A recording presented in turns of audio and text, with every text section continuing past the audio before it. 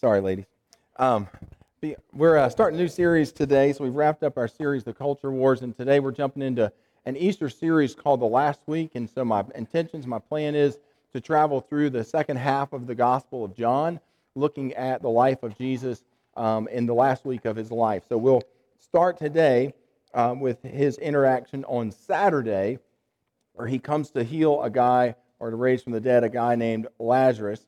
And from there on, we'll see him in the triumphal entry into Jerusalem, and then many of the things that happened during the last days of his life leading up to the cross and Easter Sunday. So if you have your Bibles, you can flip over with me to the Gospel of John, John chapter 11. We're going to be reading a couple of select verses here. I believe it starts at verse 25. I'm going to ask if you would, as is our custom, to stand for the reading of God's Word. John chapter 11. Beginning at verse 25. This is Jesus speaking to Martha, and he makes a declaration about himself and then poses a question to her. Let's see what that was. Here it is, John chapter 11, verse 25. Yep. Jesus said to her, "I am the resurrection and the life.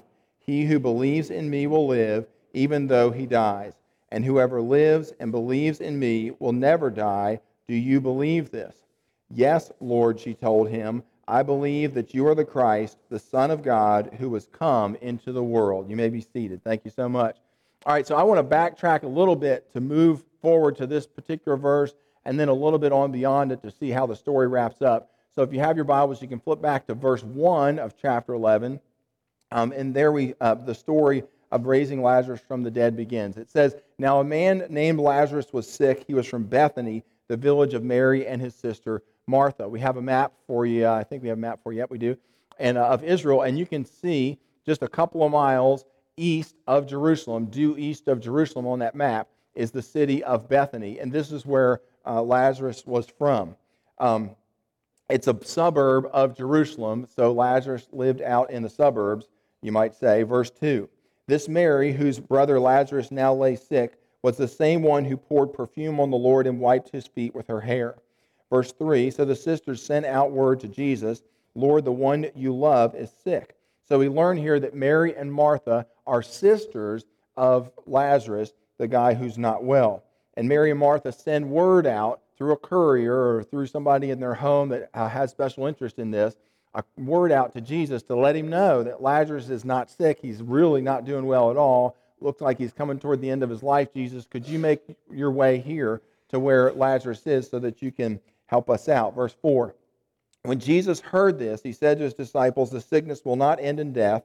No, it is for God's glory, so that God's Son may be glorified through it.'" So the courier comes in with this message to Jesus. He walks into Jesus' camp. The disciples are gathered there, and he says, "Hey, look, this guy named Lazarus, I know he's a really good friend of yours.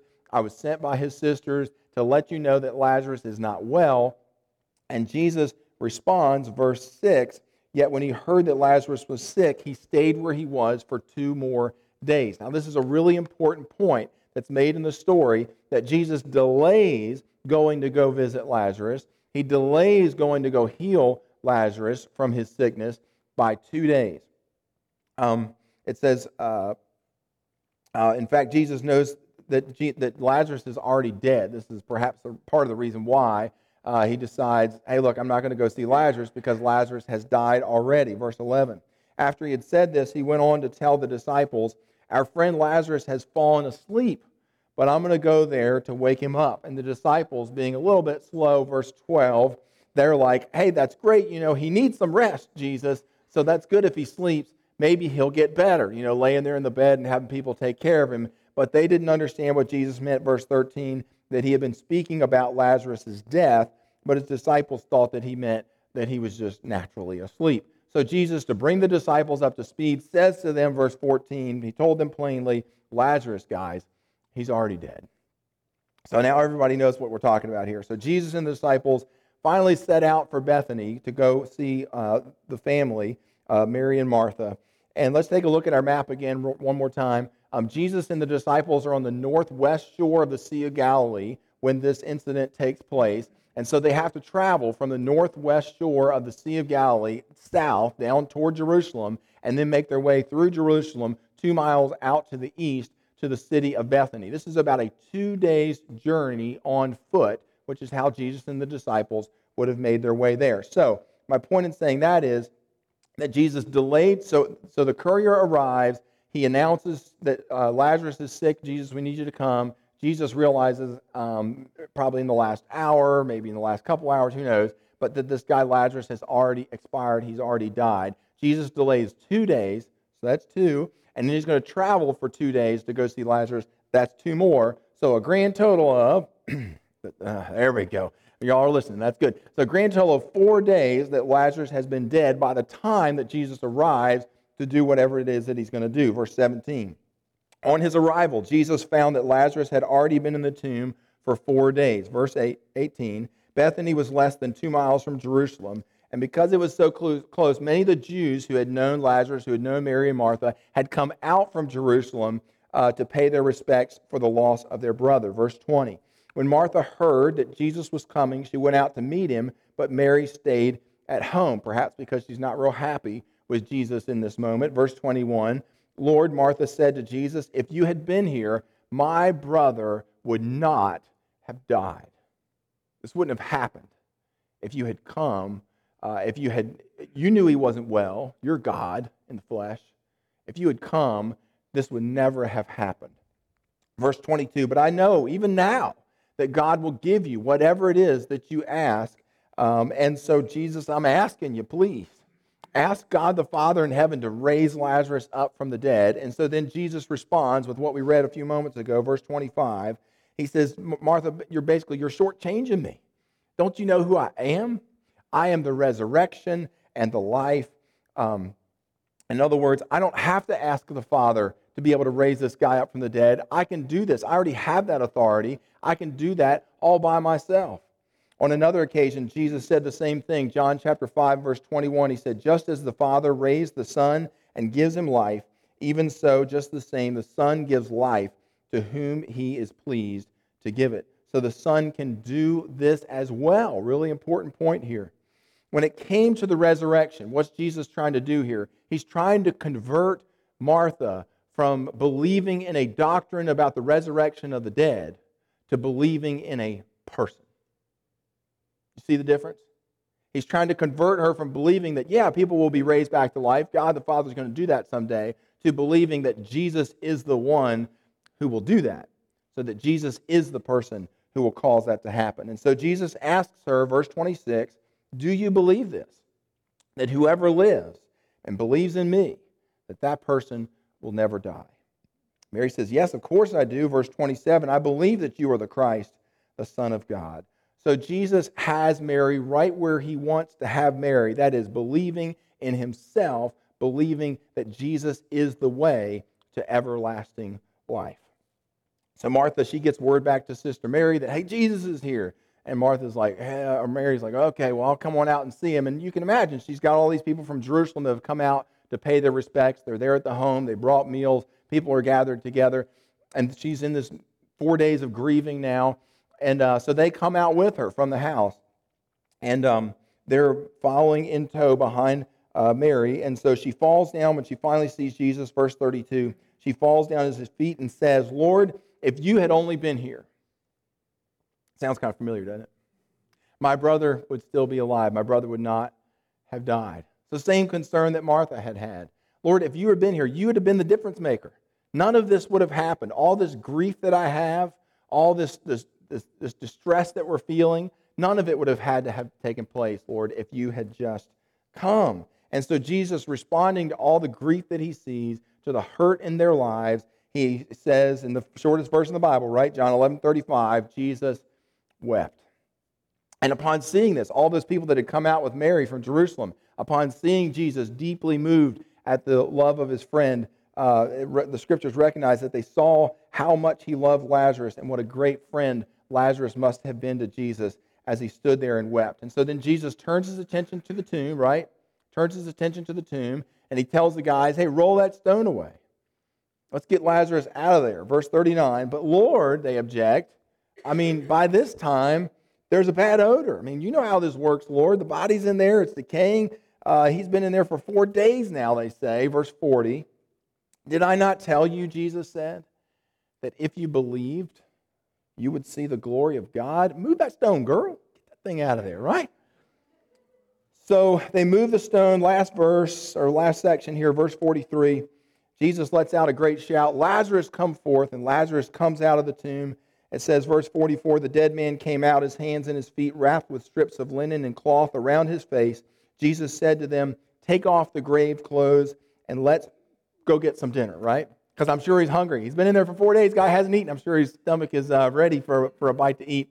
And so he's famished. I mean, he's been dead for 4 days. So let's get some energy going back in this guy. And so the result of all this, it says, verse 45, therefore many of the Jews who had come out from Jerusalem, who were part of this gathering, this group that came out with Mary to visit, had seen what Jesus did, and they put their faith in him. Well, duh.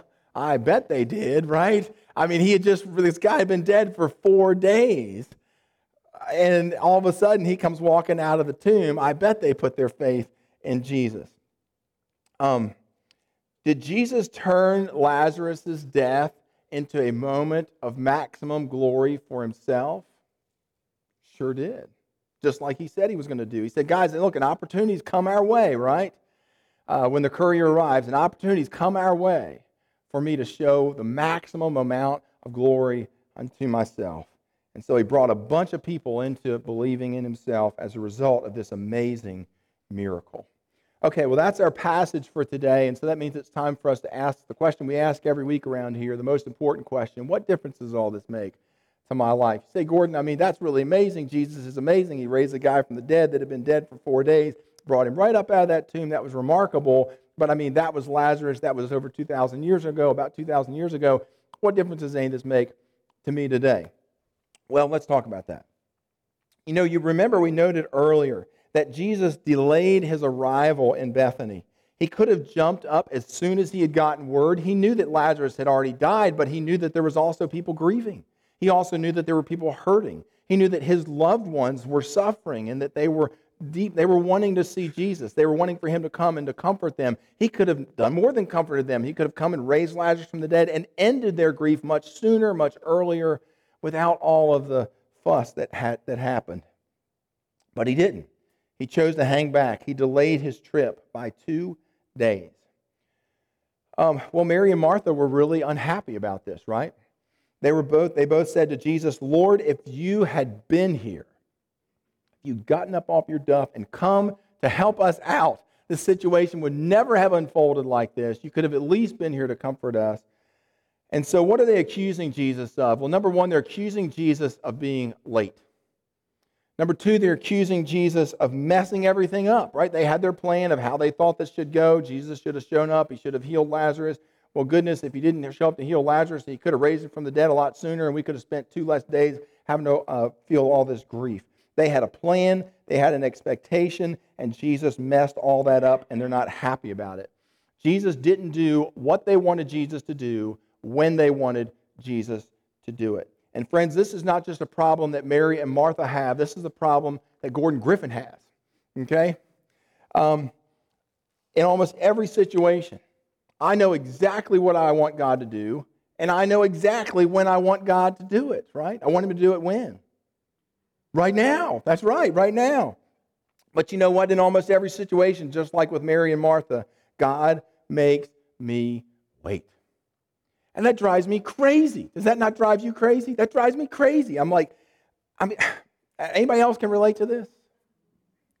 Maybe I'll say like one person. 2, no. All right. Well, that raises the question, why didn't Jesus just go to Bethany? Why didn't he just heal Lazarus sooner? Why didn't he just speak the word from the northeast or northwest shore of the Sea of Galilee? Lazarus be raised from the dead, and all of a sudden, Lazarus been raised from the dead. Why didn't he do that? It's a really good question. Well, the answer comes to us from Isaiah chapter 55 and verse 8. God is talking to Isaiah here, and God says to Isaiah, "For my thoughts are not your thoughts, neither are your ways my ways." Verse 9, "As the heavens are higher than the earth, so are my ways higher than your ways, and my thoughts than your thoughts." And I would add that God's timing is better than our timing. You see, friends, the reason why Jesus delayed in going to see Lazarus is because with God, timing is everything. Timing is everything. Listen, Jesus didn't want to go to Bethany when Lazarus was still living and then heal him. He wanted to go to Bethany after Lazarus had been dead and been good and dead now for 4 days, such that he could receive the maximum amount of glory for himself, so that more people would say, well, somebody was probably hiding out there in the tomb with him for a couple of days, maybe feeding him a little bit, giving him a little bit of something to drink, or maybe he was like mostly dead, but not all the way dead, and then Jesus just brought him back from the mostly dead state. But Jesus is like, no, 4 days in the tomb, nobody could argue with a stone in front of it. Nobody had been in there. Nobody had seen in there. Nobody could argue with Jesus that this great miracle had just happened. And so as followers of Christ, we need to learn a lesson from John chapter 11, that with God, timing is everything. And so what that means is that just like Mary and Martha had to wait and had to suffer and had to hurt and had to grieve, God is willing, friends, to let us go through that in order to get the timing just right. It may seem unfair. It certainly felt unfair to Mary and Martha. It may seem unkind. We see them acknowledging that. Because here we are suffering, but with God, this is about His glory. We live, our lives, He's our creator, right? Our lives are to be poured out for Him and for His glory. And if that means that God needs to leave me in my problems just a little while longer, maybe for another year, who knows? Then God, my aim in life is that you receive the maximum amount of glory. God, I'll wait on you. David encourages us in this, Psalm chapter 37 and verse 7. He says, be still before the Lord and wait. How? Patiently. Patiently? I mean, that's an un-American word, is it not? Patiently. Who wants to wait patiently? In America, we don't wait for anything, right? We got instant grits, we got instant oatmeal, we got instant coffee, we got fast food service. We want everything and we want it right now. That's how we want it. But the Bible says that we are to wait patiently upon the Lord. Isaiah chapter 49 and verse 23, the last little part of that verse says, those who hope in me will not be disappointed. Friends, one thing that this verse declares, or these verses declare, is that God is never early. I don't know one time in the whole of Scripture where God shows up early and it's like, oh, well, you missed him, sorry. That never happens. It never happens in the Scriptures. And then by the same token, never do we see in Scripture that God shows up late. God always shows up right on time, and the reason for God acting the way He acts is so that He can receive the maximum amount of glory. Remember Moses? He and the Israelites were pinned up against the Red Sea. They showed up. They got nowhere to go. Pharaoh's armies bearing down on them, but they had been there for a while. And God could have opened the Red Sea and avoided the big panic and the big crisis, right? But instead, God allowed the scenario to unfold where the armies of Pharaoh come right on the heels of the people of Israel. He sticks that pillar of fire out there and holds back Pharaoh's army. And there's the people of Israel crying out to God in total panic to God. And finally, God parts the Red Sea, right? And they get to go through the Red Sea. And again, God could have opened up the sea a lot earlier, avoided all the difficulty. But He chose not to. Why? Because the next thing you know, Pharaoh's army rushes through the Red Sea after the Israelites on the other side. The sea closes in around them, and that's the end of Pharaoh. Friends, if God had done it any other way, Pharaoh would have found his way around the Red Sea. He'd have been pursuing after the Israelites, and they'd had to deal with him again sometimes later. But again, God's timing is perfect, right on schedule. Think, for example, about the story of Ruth and Naomi. They arrive back in Bethlehem. They're totally destitute. I'm sure that they thought God was late for them, right? And yet, here comes Boaz. God's right on schedule. Think about Uncle Mordecai, right? Uncle Mordecai's there, and he's a leader amongst the Jewish people. And then comes this guy named Haman, and he gets the king to issue this edict that all the Jewish people are to be exterminated in the whole of the empire. And Esther, and so Mordecai's thinking, God, you waited too late, right? You should have done something about Haman before this edict ever got issued out. But then Esther comes walking in. She has her conversation with the king. And next thing you know, Haman's the one who's hanging from the gallows, and the Jewish people are saved, they're spared. God was right on schedule. Think about it. Many of us plan by this point in our life to be making more money, to be further along in our career. Many of us plan to have a house full of children, but those things perhaps haven't happened for us yet. Many of us plan to be more financially secure. By this point, we plan to attend a certain college, but for whatever reason, that hasn't happened for us yet. Friends, the point is that God has a better way of getting us to where it is that we're going in a way that will bring Him maximum glory, that you and I could never devise in and of our own schemes. And so because of that, if the goal of our life is to bring God glory, then we will be willing to wait on the Lord, even if that means that we have to wait years. Listen, there are plenty of people out there who believe in God's will for their life, but there are far fewer people who believe in God's timing for their life. And so that's why we need to ask every time we're facing something and making a big decision, is this God's will? But then we need to follow it up with, is this God's timing? It might be God's will, but just not yet. And so we need to be willing to say, look, I know, God, it's your will, but I'm going to wait on your timing. You say, Gordon, I get that. I see what you're saying, but there's a problem I'm having is that how do I know when it's the difference between when it's God's will and it's God's timing? How do I know that it's God's will, but then it's just not the right time for that to happen yet? How do I know that? Well, a couple of things here. Sometimes God tells us to wait through circumstances not going our way. Sometimes there are roadblocks that are thrown up in front of us that we can't control, and those things cause us to have to wait, right? You didn't get the promotion. Some authority figure in your life is saying, no, not yet. Perhaps you didn't get accepted into the college that was your first choice. It doesn't mean that you won't ever get into that school.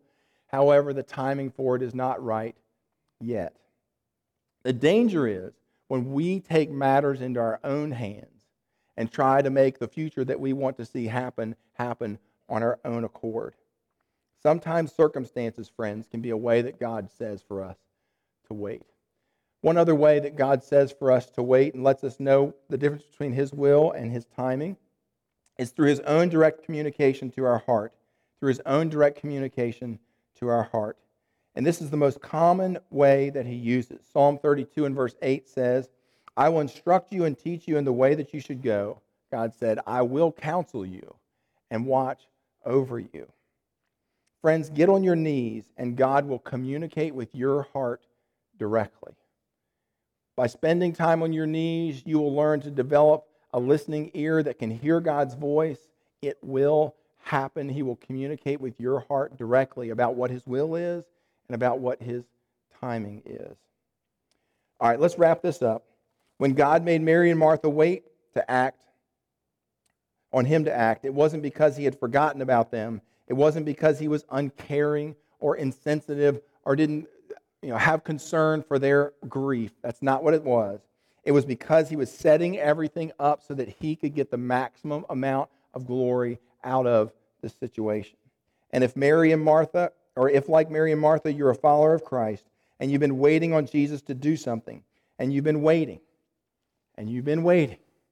for God to do what it is that you would like for Him to do, what it is that you need for Him to do, and you're growing tired of that, you're growing weary of that, you're growing frustrated of that, you're growing disillusioned in that, you're growing confused in that. Listen, God wants you to know that He has not forgotten about you. God wants you to know that He does care about your needs, and He cares about your pain, and He cares about your hurt. It's just that He's getting everything lined up to give Himself the maximum amount of glory through your healing. Isaiah chapter 49 and verse 23 says, those who hope in me will not be disappointed. God is never early, and God is never late. Let's pray together. Lord, as Americans, we want to have everything right now. We know so much of that and so little of what it means to wait. Lord, our desire is to be biblical Christians, people who know what it is to wait upon the Lord. God, you know that there is agony in waiting. Mary and Martha experienced that. Lord, you know that there's suffering in waiting. You know that there's anxiousness in waiting. God, we pray that you would, through the power of your Holy Spirit, minister to our hearts as we wait. Lord, may we be found like Job to be faithful to you.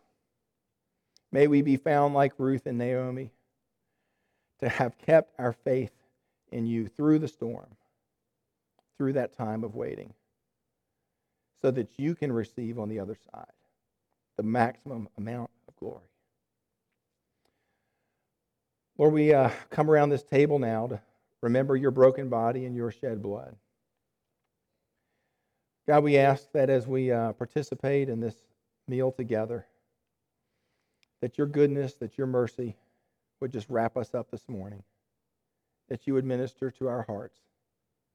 We pray these things in Christ's holy name. Amen.